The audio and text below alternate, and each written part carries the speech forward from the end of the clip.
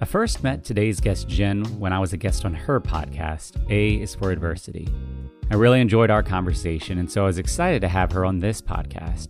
And we jump into that topic, adversity. But here's what I really appreciate about it.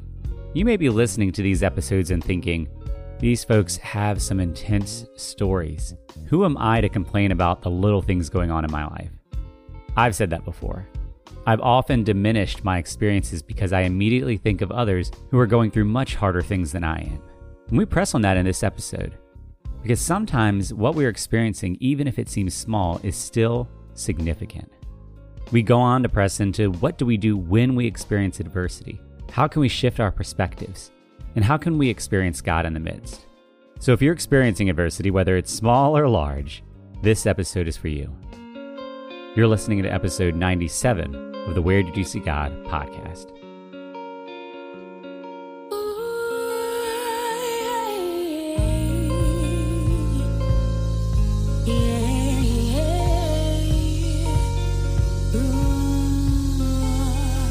Father God, I just want to thank you that you are God and you are good. And I just thank you for this opportunity for Jen and I just to talk about who you are, what you've been up to, how you work. And really, we just want you to take this conversation wherever you want to take it. We just pray that you would guide our words, guide our thoughts. If there are things you want us to sit with or avoid, that you would guide us in each of those ways. And above all, we just pray that you are honored and glorified by this conversation, but also we look forward to seeing what you might bring out that we might not have expected. I want to pray in his holy and precious name. Amen. Amen. So Jen, I'm excited because we have met before because I was on your podcast. Yes. And we got to have a nice conversation there. Before we jump in, one thing I like to do with guests is give a way for them to share briefly, but in a fun way, who they are. And so I come up with a random prompt that's not really planned ahead, but here's what your prompt is. Okay. I have just bought a DVD and on the front, it's got your picture and it says Jen right across the top. And on the back, I flip it over and apparently this DVD is about you. And so I'm reading the little description on the back cover that tells me who you are to make me decide, do I want to buy this DVD or not? What does the back cover of the Jen DVD say? Goodness. Okay. Well, it would say that I'm in the Boy Mom Club. I have 2 little boys. One is 3 and one just turned 1. And then I have a 3rd boy on the way due in June. So I'm definitely outnumbered. I have a huge zest for life. I love living life to its fullest and discovering new things and learning and absorbing as much as I can. I love to bake and I collect inspirational quotes. And oftentimes my friends will say that I have a quote for every situation or every scenario. It's pretty funny because I'll just, oh yeah, that reminds me of a quote. And I'll just, so my life could be lived in quotes. I really appreciate what other people say as a way to define what's happening in my life. I like it. I've decided that based on what you just said, yours is going to be, man, there's some director that does this stylized thing. Is it Wes Anderson? But somebody has it where there's different sections of the movie and there's a title that comes up. And so that's what your movie is going to be. It'll have a quote, an inspirational quote that'll be the lead into the next chapter. And that will be the theme of that little section. There you go. So that's what I've decided. Yeah. So if you ever make a movie of your life, I need to get some royalties from that. There you go. But tell me also a little bit about your podcast, because that was, again, where we met, but I really love what you're doing there. Yeah. So as I mentioned, I like collecting quotes. And so when I was in 6th grade, that's when I started writing them down. And so I would type them on the computer and make them into different fonts and add clip art and things. And I would print them out when I had a page. And so I started gluing them into a journal so I could decide the order and how it looked. And then it's funny because I actually had to get that journal rebound because the binding fell off. So that was the brainchild for my podcast. I ended up reorganizing my quote book to make a new version that has the quotes separated by category, because that's what a lot of people look for. Although I still like the original because it's nice to read them randomly too. Mm-hmm. But I'm a teacher, and so the ABCs came to mind. So I have each quote separated by topic according to the letters of the alphabet. So A was adversity, B was BU, C chasing meaning, and so on and so forth until the letter Z. And so it made it really handy when I went to start a podcast because I just used each section to label each episode. And so I begin a new season after I get to the end of the alphabet. And again, that allows me some freedom to decide what each season is going to be about. So that brings me back to the movie thing again. Like each season of my life, I am just exploring different things. when you joined me on the podcast, I was in the season about storytelling, and I had you on the episode about vulnerability, letter V. And now I'm heading into a new season about empowerment. So I'm starting that in about a week, and it'll be just all about how we can be empowered to reach our goals. That's great. After we'd connected, you reached out and you mentioned that when you've been thinking about this season that I'm doing on healing, a lot of different thoughts had come to your mind. And so I want to just jump right into that. What has God been bringing to your mind in terms of healing as you've been processing this?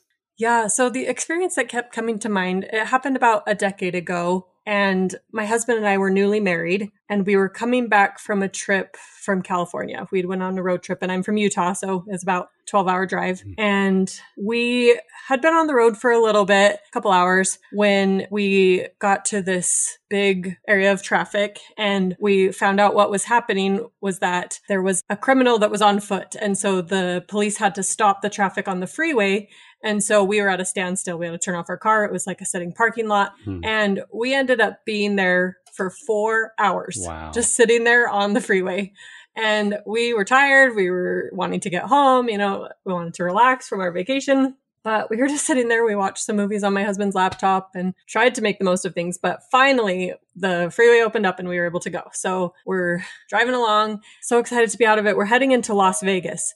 And we didn't notice that the speed limit decreased. And so we get pulled over. My husband's driving, and he doesn't even try to talk the officer out of a ticket, which I was impressed by, but a little mad by. I was like, oh, we've just been in this awful situation, and here you are giving us a ticket. But anyway, so my husband just accepts the ticket, and we go on our way. And because we're out of state, it's hundreds of dollars. And I was bitter about that for about a month. And it seems so silly now looking back, of course, but in the moment, and I still remember those heavy, heavy emotions and just being mad, and especially mad at God, because on our trip, we had gone to some different temples. I'm a member of the Church of Jesus Christ of Latter-day Saints. And so my husband and I like to plan our road trips around the temples in the United States. And so on that California trip, we'd stayed at the Queen Mary boat, and we'd gone whale watching and done all these things, but we'd also seen the temples in the area, Newport Beach and Los Angeles. And so I didn't understand, because we'd just done this really good thing. We'd gone to these places of worship and we were on a spiritual high, but we got this ticket, and it didn't seem fair. And we were even going to the Las Vegas temple. So I was mad at God, because I was like, we were being obedient. We were doing everything right in our life. Why did we get a ticket that was hundreds of dollars? And of course, looking back, it seems small, but it really impacted me. And so I was trying to make peace with it and trying to move on. And fortunately, a few weeks later, we had a lesson that we taught. At that time, we were teaching the youth in our congregation Sunday school class. And so we had a lesson on adversity. And I just really remember having this realization that how can we expect to stand with the prophets and the heroes and all the great people of the world that have sacrificed so much without going through anything ourselves? And we know that adversity and trials bring us closer to God if we let them. People can always turn away, but it's a great way to remember God and just to stay humble. So it was just a really good learning experience and a healing experience that God taught me through that. Even if you are obedient, it doesn't mean you're going to be exempt from trials and hardship. Yeah, there's so many nuggets in there that I feel like we can dive into. And, you mentioned it a couple times. You said, I know it seems like a small thing. And that really struck me, because I feel like that's something that I experience as well, that I will experience something and then I will diminish it because this thing that I think is rough is nothing compared to this friend who has cancer, or this friend in this really rough situation. Or, even I was feeling intensely nauseous yesterday. It really just knocked me out. And even today, I'm still on the back end of it, still not feeling 100%. But I have a brother who has Crohn's, and he was in intense pain. I'm like, I can't complain. It's interesting, right? What we're talking about is perspective, and there's a healthy and unhealthy element to that, right? The healthy element is to hold things in perspective and to say in a positive way, what I'm going through seems awful, but this isn't the way I want to word it, but it's not as bad as it could be. I feel like there's a different way to word it, but it is this keeping ourselves from sinking too low because we're holding in perspective. But the negative way is to diminish and to say, well, this shouldn't be impacting me because it's not as bad as these other things. So How have you found yourself learning how to tread that balance of perspective of both not letting something have too much control over you, but also not dismissing things that actually, like that ticket had an impact on you. And so it's worth pressing into that. Yeah, that's a good question. I think with time, we realize, we gain wisdom over time and through experience. And so I had another friend that was sharing with me an experience that she had because we were talking about big emotions and just how to process them. And so it was funny because I watched her do the same thing that I'm doing, yet here I am doing it. And she was saying, it seems so silly now, but it's so true, it does impact us. And so at the time this all happened, my husband and I were going to school. So we were college students. So money really did matter. Mm-hmm. But now that I'm in a place where, we could afford a ticket like that, maybe it's not as impactful. So certainly your circumstances or where you're at in life will impact things. So yeah, just time and experience, I think, is what happens. But I do like how you put those two next to each other because it's true. It's a good reminder that things could be worse than they are and other people are going through a lot more. Or it could be, no, what you're going through is still, that's your mountain. That's the cards you were dealt. And it's still something you need to learn and discover too. Yeah. The reality is the story you told isn't just the story of a ticket. It's the story of unexpectedly being stuck in traffic for 4 hours with the car off with no idea when you would get out. And sometimes we do have these things that happen in our life that impact us on a deep level, sometimes that we realize, sometimes that we don't. But then it shapes everything else that happens. So something that may have been small in and of itself, when paired with 4 hours because there's an active manhunt, right? That now is no longer its own independent thing. So when we stretch that out, I'm just now even thinking of the place that I've been mentally for the past few weeks. There have been so many things that have been just frustrating. Our cat's getting older. So we got insurance for her because we're like, maybe we should do this now that she's getting older. So we're not surprised by a cost. And the very first time we had to put a claim in, it was denied. And I was like, why are we doing this if the whole reason we got it, you're not doing it? I've got a home warranty. Our HVAC system is struggling. I have the warranty largely for the HVAC system. It's going to cost us over $1,000 to do something for an old system that really should just be replaced. I'm like, why do I have the home warranty if it's not going to be covered? And there's been thing after thing after thing like that. So I'm in this place where there's all these frustrations and they begin to compound so that when something else happens, if I'm not careful, I can be prepped to be even more frustrated because of that compounded frustration.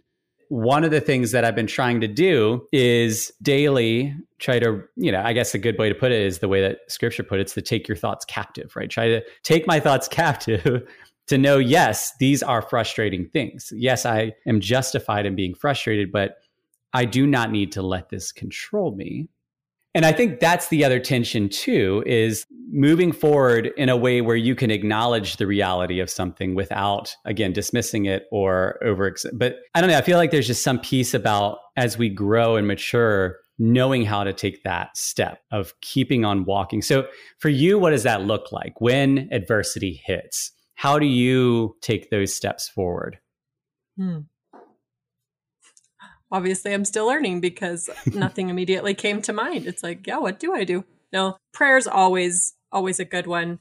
A quote that comes to mind is use God as a steering wheel, not a spare tire. And it's so true. We need to be using him to guide our lives and not just when an emergency hits, so we have that relationship with God so that when something does come along, it's not like, oh yeah, I haven't talked to you in a while, but can you help me? And not that he wouldn't love to hear from us regardless, but your relationship with God is a good foundation. And then always turning to the scriptures. In preparation for this, I was looking through a few of my favorites just to prepare, and Romans 8 just had a ton of ones that stuck out to me. And so Romans 8:18 says, "For I reckon that the sufferings of this present time are not worthy to be compared with the glory that shall be revealed in us." And so just trying to maintain that perspective, it's so hard in the moment. Like you were saying, a lot of times it comes after, but really just trying to remember that, this is a small moment and really what is going to come is going to be a lot better. And even if it's after we die, but there's so much more coming for us than what's happening now. Yeah. And that's something that in other areas, we can accept that reality, the reality that where something is heading can be worth the struggle to get there. So if somebody is trying to get in shape, right, they first start to exercise and they hate it with a passion because their body's rebelling against it. But eventually they get into the shape that they were hoping for and they look back and they're like, yes, Or, marathon runners. I do not run, but I will see pictures of friends who do, and they're smiling after running a marathon. All the work that they had put into that, all the practice, all the miles, that moment made those excruciating runs worth it. So we can see this in other areas of our life where we will struggle for a time because we know where it is leading. And that vision is enough to keep us going. And we can know this in our heads to be true about God and about Scripture and about eternity, but we really struggle to actually believe that, to live it out. In our day-to-day life, it is much easier for us to question that. So why do you think it is that it is so hard for us to have that mindset when it comes to God, to be able to say, God knows the plans he has for me and he is a good God and a loving God? Like, why is it so hard for us to accept that, but we can accept something like a marathon? Yeah, I think it comes back to what you were saying earlier, that we're human and we just have these natural tendencies that we're trying to overcome, impatience, and we want that instant gratification. With a marathon, it's finite and there's an end. And when you get to the end, you feel it and it feels like an accomplishment. But with God, we don't know his timeline. His timeline's way different than ours. And he has reasons that we don't understand or see yet. And so I think that's the humanness that we're trying to overcome, is to become more like God so he can be more patient and long-suffering and just all those qualities that we're trying to gain. Yeah. Something else that came to mind earlier when you were asking what else helps with adversity, there's always been this visual that I love, and it's an old-fashioned scale with the weights and balances. And the demands are on one side and our resources are on the other. So a lot of the times the demands outweigh the resources that we feel like we have to cope.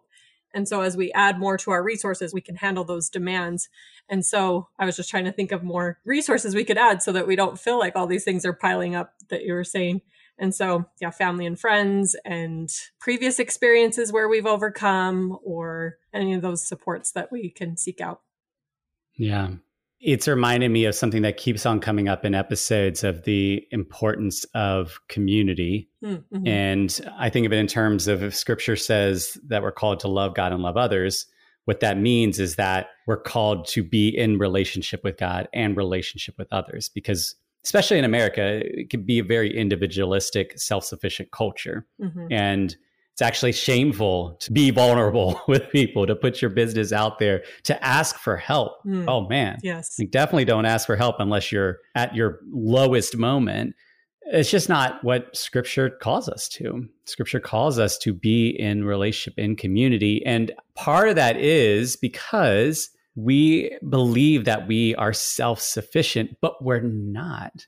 Like, we are not capable of living the life that we assume we should be able to live, because, one, we barely know ourselves. Mm-hmm. As you get older, you learn more about yourself and why you do the way you do. Oh, that's why I overreact to that. Oh, that's the trauma that's impacted me, that's shaping this. Like, there's so much that we learn about ourselves. So we don't even know ourselves.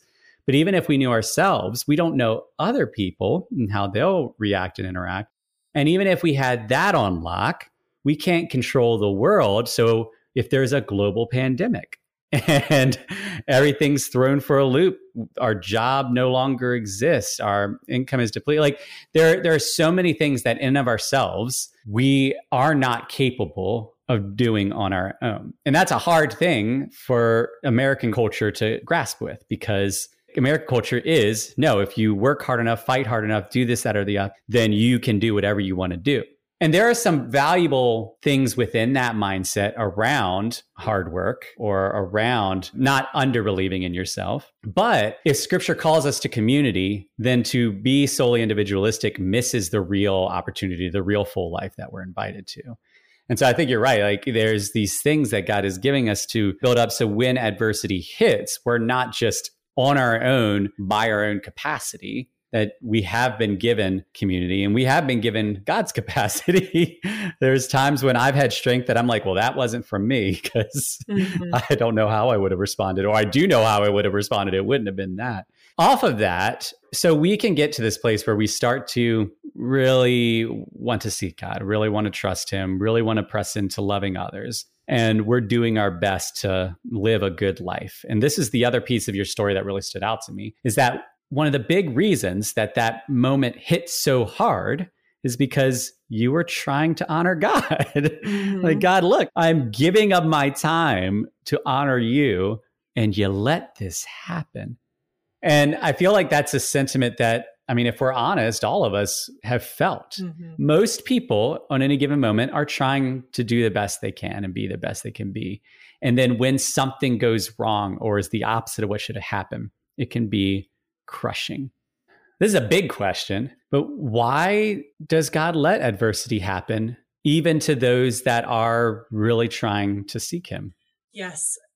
Several answers come to mind, so we'll just unpack them one at a time. The first one I was thinking of is just teaching us unconditional love, because if we're going to say, oh yeah, God, I love you, but only when you bless me, then that's, the poor reflection on our character. We want to have that unconditional love, that whatever's going to happen, we're going to trust God, we're going to have faith in him, we're going to believe that ultimately it's trying to teach us something, or it's for our good, it's for some future event that he's trying to prepare us for. So that was the first one that came to mind. The next is, I briefly touched on this. It's to remind us that he's there and that we need to rely on him, and that we're not doing this on our own, that it's not according to whatever we have, the strength that we have. In the Book of Mormon, it talks about the pride cycle a lot, where the people are righteous and they're prosperous and they're doing great. They're happy. And so after a while, though, that leads to pride, and they're thinking that it's all because of them, and, oh, look at me and how much wealth I have. So that turns to wickedness and destruction and more suffering.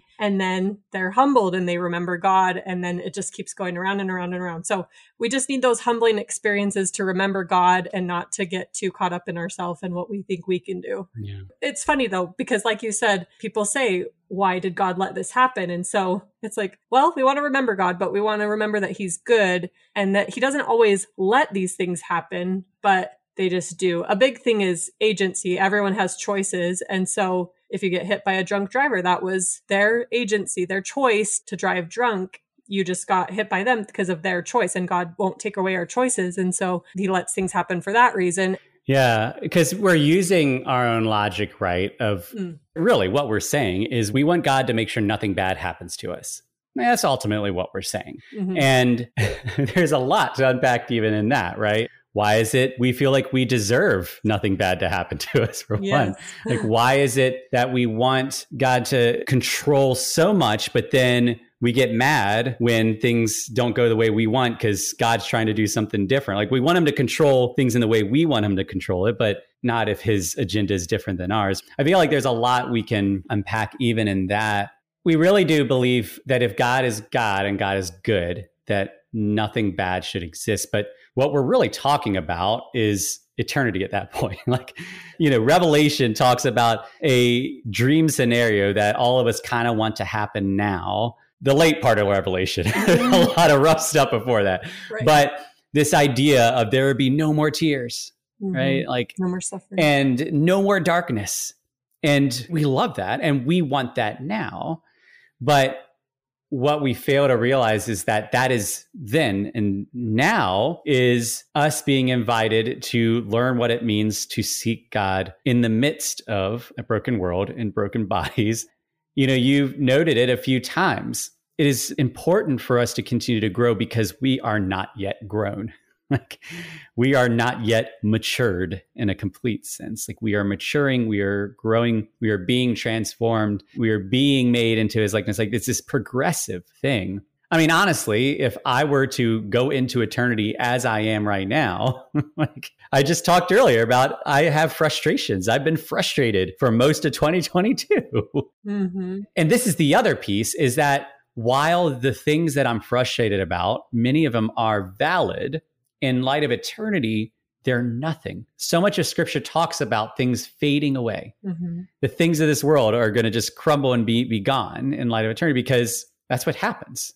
Anything that you and I physically have around us, time will eventually degrade those and they won't exist anymore. And we hold so tight to the things in our lives, the ways that we want things to go, forgetting that in light of eternity, those are nothing. Yes. And so our frustrations, things that we even decide are adversities, sometimes those are because of the holds we have on things that will fade.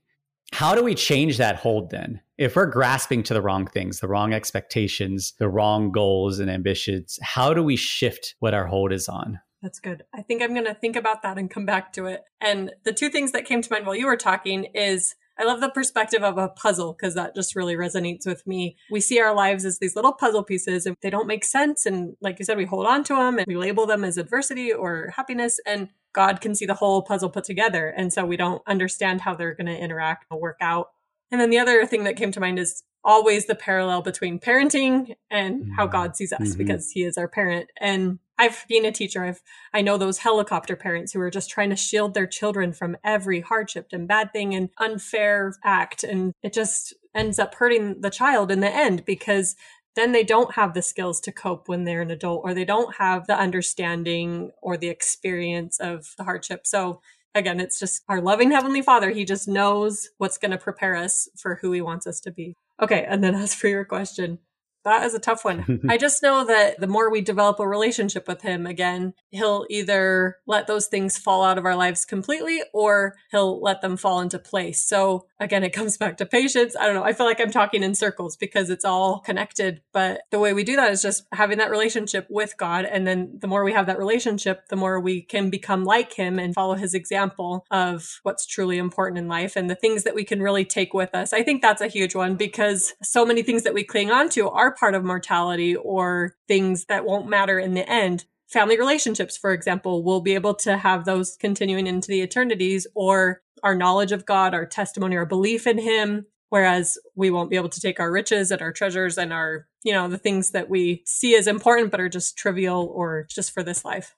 It was funny when you said you feel like you're going in circles, but it comes back to this thing, like the scripture that came to my mind. And I mean, it's one of many scriptures, but seek first the kingdom of God and his righteousness and all things will follow. As simple as it is, like that's the answer. And you even talked about it when talking about adversity, that it reminds us that we need God. Or in other words, it gives us an opportunity to seek God. Whereas we wouldn't have otherwise. If that road trip was without any issues, then outside of visiting the temples, it could have been easy to like just turn on the radio. But that moment happened where it's like, and I feel like that happens in life. Like we can get caught up in just living life that we forget to seek God. And this isn't to say, now somebody could hear that and say, well, that seems kind of cruel that God would then do something mean to you to make you seek him. And honestly, I don't think that's the case because we, again, live in a broken world and we're broken people. Hardship's gonna happen regardless. Another way of putting it, it makes me think of in the Old Testament where it talks about Israel would get into that place where they would like, oh, God, we need you. We love you. And God's like, all right, I'll free you from captivity. And they're like, thank you. Bye. And then they go about their lives and forget about God. And it's almost like there are times where like God's like, I said that if we stay in relationship, I will protect you. You are leaving the relationship, so you're also leaving that protection. Like you are choosing to step out on your own. And I'm giving you, like you noted, free will. I would much rather you not step out on your own, but I'm not going to helicopter parent you. But I will be here when you inevitably get in too deep, right? So it's not that God's a cruel God doing mean things to teach his kids a lesson, which I understand why somebody could interpret it that way. The reality is that he is a patient God who puts up with a lot from us because we will continue to learn these same lessons over and over and over. But if we're wise, we'll be humble enough to learn a little more each time how to stop being so confident in ourselves and to start seeking God first. I did love that analogy, though, you brought up about the helicopter parenting and more parenting in general, because I'm with you that when you become a parent, you begin to understand who God is as Father in a much more robust and nuanced way. Because I can look at the ways that I interact with my kids and decisions that I make for them that now I could say, oh, that must be why God did this or why God didn't do that. There are plenty of times where I have done or said things that my kids have thought were awful, but only because they did not know that eating marshmallows for breakfast isn't nutritious or that running out into the road isn't safe. Like there's a lot that they didn't understand about how life works that I do, and that I knew that there's nothing I could say to actually help them to see it or to convince them. And I feel like in the same way God does that, and we'll get so frustrated with them for not explaining it to us or for taking away something or not letting us experience something, that we forget that maybe he knows a little more than we do about life, about ourselves. And maybe he's after something more than the here and now. And I think that's the biggest piece is, I know someone who is also a parent, but he identifies as an atheist. And something he comes back to is he's like, well, in scripture, God kills children. And how could a good father do that? I would never kill my children. And it's hard, right? Like it's a hard connection because he's pulling from real scripture. But I think one big difference is when God does not stop hardship in our life, when God does not stop adversity in our life, one thing that he knows is what we said earlier, that the hardship, the adversity, the pain, all of that is actually going to fade because that's not the final destination. That's not the end of us right there. And so anything that God allows to happen here and now in these human bodies, he knows in eternity does not carry the same sting. It even says in scripture, oh, death, where is your sting? For us, death still has a sting. We might be afraid of dying and we're broken when somebody dies around us. But God understands death in a whole different way. He's like, yeah, I get why that is hard, but that's not the final thing. It actually has no sting, but I can't help you to understand it. So like he sees our adversity differently because he sees a much bigger picture, whereas we're like, this hurts right now. Doesn't mean he doesn't care. Jesus wept when Lazarus died, even though he knew he could raise him from the dead because death had no power. But he still wept because he understood there is still pain in the adversity. But what he was inviting us to is to not be ruled by the adversity, to not be trodden down by the adversity, to learn how to keep on stepping to the point where we could be like the Apostle Paul. I've learned the secret to being content in all situations, in every situation, even the worst case scenario. Yeah. When you were talking about your kids and not eating marshmallows for breakfast, that's what they would do. They would label you as mean, or just like we're talking about with God, like, oh, that's rude. He's giving us all this adversity, but you're right. Without that explanation, that's what it looks like. And, there was something else with that too. Oh, it was with when children are killed or pass away at a young age. Really, we don't know what they have been spared from. Maybe they're the lucky ones, because this world is broken and there's global pandemics and horrible things happening. So maybe that was just all that was required for their experience on Earth. But yeah, it is heartbreaking when that happens too. Yeah. And this is the hard part, right? Because as you share that, even it makes me think of, my wife and I had 2 miscarriages, and I've got several friends who have had miscarriages in the last year. And I just released an episode on miscarriage, and that it's just particularly heavy because they didn't even get a chance to live. Yeah. Like, what in the world, God? And we prayed for the life of our children, and you didn't get to meet them. God didn't bring them back and didn't get to meet them. And honestly, some of the most hurtful things were platitudes that people would throw out that it's like, that doesn't help right now, right? It's like, you're not in that place. Because it's so hard to make sense of it. And this is, I think, the particularly hard but powerful part of the invitation is, yes, it's easy to seek God when things are going well. It's sort of easy to seek God when things are a little hard, but you see a way through. But when you don't see a way through, or when it does not make sense and seems unfair and cruel, like children dying, man, why would I still want to seek this God? And that's the part of the invitation that really tests one's resolve.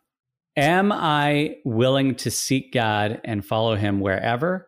Or is it conditional? As long as it makes sense to me, as long as it generally works out for me, maybe a few hardships, but generally works out, I will seek God under those conditions. But if it doesn't make sense, and if it seems wrong, then I won't. And logically, it makes sense because why would you want to follow something that seems wrong? And it is on a level risky. But this is the thing, when Jesus says to hate your father and mother and your own siblings in your own life and to die to self and pick up your cross and follow me, that was a risky and foolish call. Right? Why don't you come and let yourself be killed? That's because if life is all there is, then boom, that's done. And it's following this guy that had already lost a lot of his followers because they're like, oh, he's talking crazy right now. So it really does test our resolve. To what extent are we actually saying we're all in for following God? Yep. And it's okay if our answer is, I do have conditions. I do have reservations because we are still in process. The expectation should be that you will actually have holdouts, right? But then the invitation there is to say, well, what will I do about it? How am I going to respond to this barrier between me and God? How am I going to respond to this frustration and anger I have towards God? How am I going to press into this? Because again, it's a patient God who's willing to walk with us. The danger is if we try to convince ourselves that, nope, I'm all in, I'm good. Then when those moments happen, then our self-preservation is going to kick in, and we will either blind ourselves to something, we will convince ourselves of something that's not true, or we will dismiss God. Mm-hmm. But if we're honest and say, nope, in my best of efforts to seek God, I still have moments where I get off track, or I get frustrated, or I get angry, or I question him, but I'm still going to step forward. Like, that's something very different. Yes, it's all part of the journey. And again, it goes back to why these things keep happening, to keep reminding us to seek God, to keep reminding us to strengthen our resolve or our faith, and to believe in him even when it's hard. And, you know, that's the definition of faith, is just walking into the unknown or trusting him to lead us when it is dark. There's a quote that says, great faith has a short shelf life. So you can't just say, yep, I have faith, I'm good, I'm done. Mm-hmm. It's a continual process. Or another example is faith is like when you're working out, you're strengthening your muscles. You're never just fit, and you can't just stay that way. They'll degenerate. Your muscles will break down. And so same with your faith. You just got to keep strengthening it, keep working those muscles, and keep going. Yeah. And you know, this, as you're talking about dark, makes me think about how we actually don't understand darkness even, right? Like for us, darkness is darkness. It's complete dark. But very few people have actually been in pitch darkness, because that does not exist in many places, right? Yeah. One of the places where you can find pitch darkness is if you were down in like a cave or a cavern. And so I'm thinking specifically of, I think it was Luray Caverns, and you end up walking down maybe a mile down into the caverns. And at one point they're like, all right, now we're going to shut off the lights so that you can see what pitch darkness looks like. And they do it. It's at first it's familiar because we've all experienced being in a bright space and then going to dark space. But then suddenly you realize it just seems thicker and all that. And then they turn on a little light off in the distance that meant to represent a candle. And it seems so bright. If that was on in any room, we wouldn't even notice it. But in this pitch darkness, it suddenly really stands out.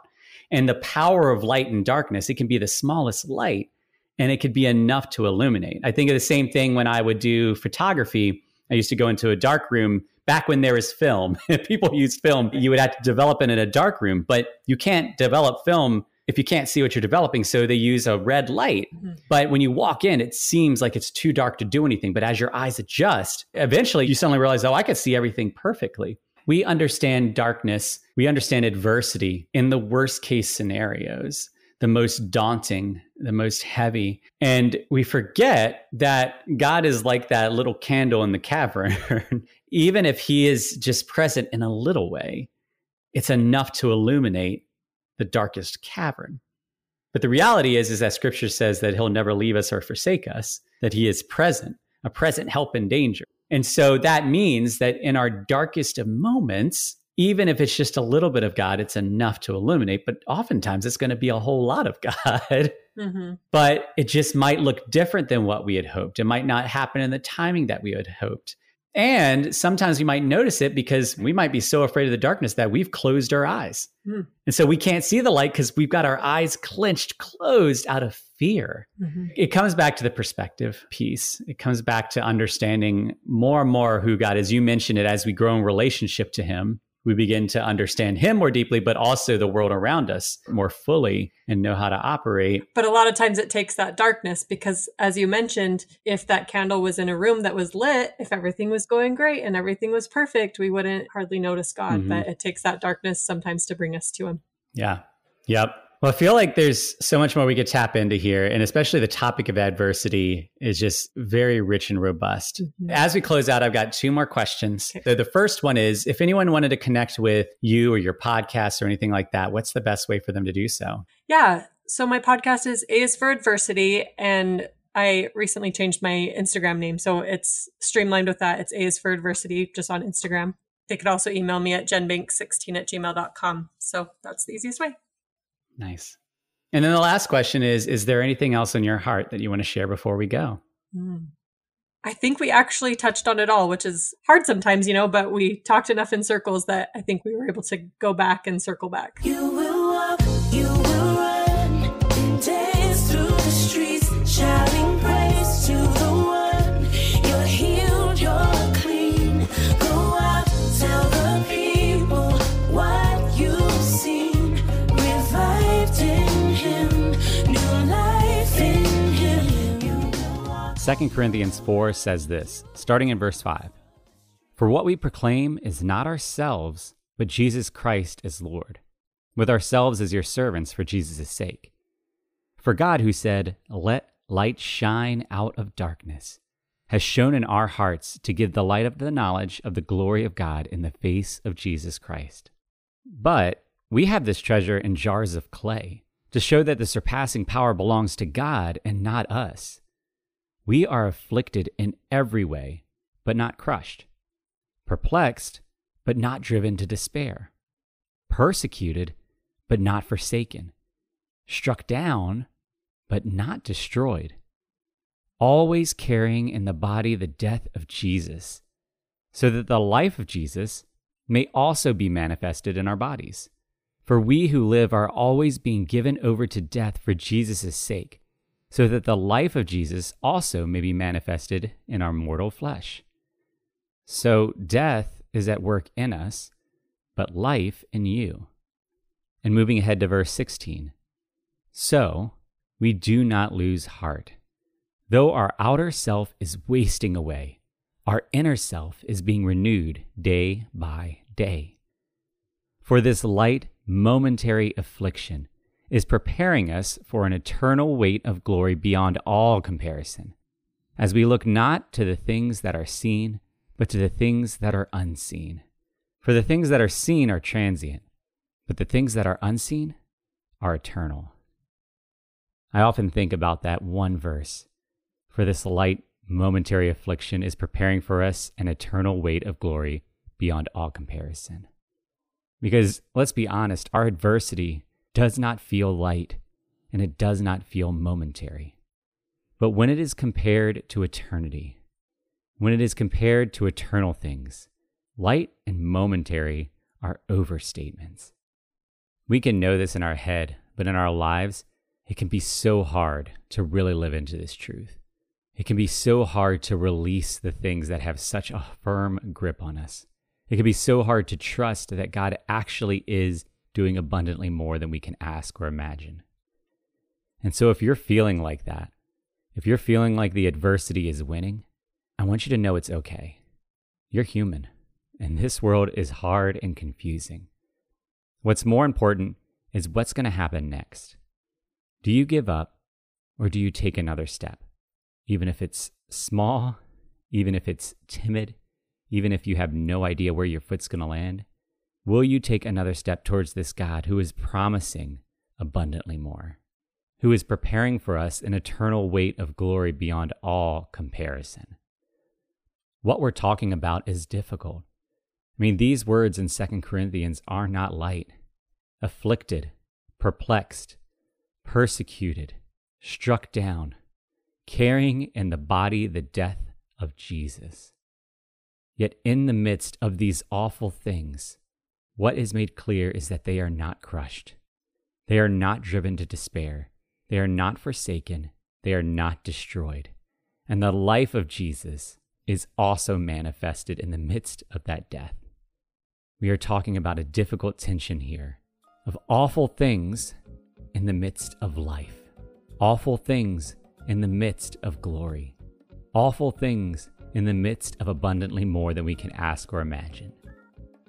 When we are in the midst of adversity, our first prayer is often always that God would remove the adversity. But when He doesn't, the invitation is to say, if God's not going to remove it, how will I step forward towards Him in the midst? What Paul knew is that the hardships that they faced were creating something beautiful that they could never have created on their own. And in the same way, the hardships that you face, God may be creating something more beautiful than you could have ever created on your own. And not only is He creating it, He's inviting you into it. No matter how hard your situation, I want you to know that you do not need to be crushed. You do not need to be driven to despair. You are not going to be forsaken. You will not be destroyed. And although it may feel at times like you are carrying death, the life of Jesus can be within you. So do not lose heart. Though your outer self may feel like it's wasting away, your inner self can be renewed day by day. For this light, momentary affliction is preparing for you an eternal weight of glory beyond all comprehension. As you look not to the things that are seen, but to the things that are unseen. For the things that are seen are transient, but the things that are unseen are eternal. God is at work on something eternal within you. So in the midst of your adversity, take a moment to stop, look around, and ask yourself, where did you see God?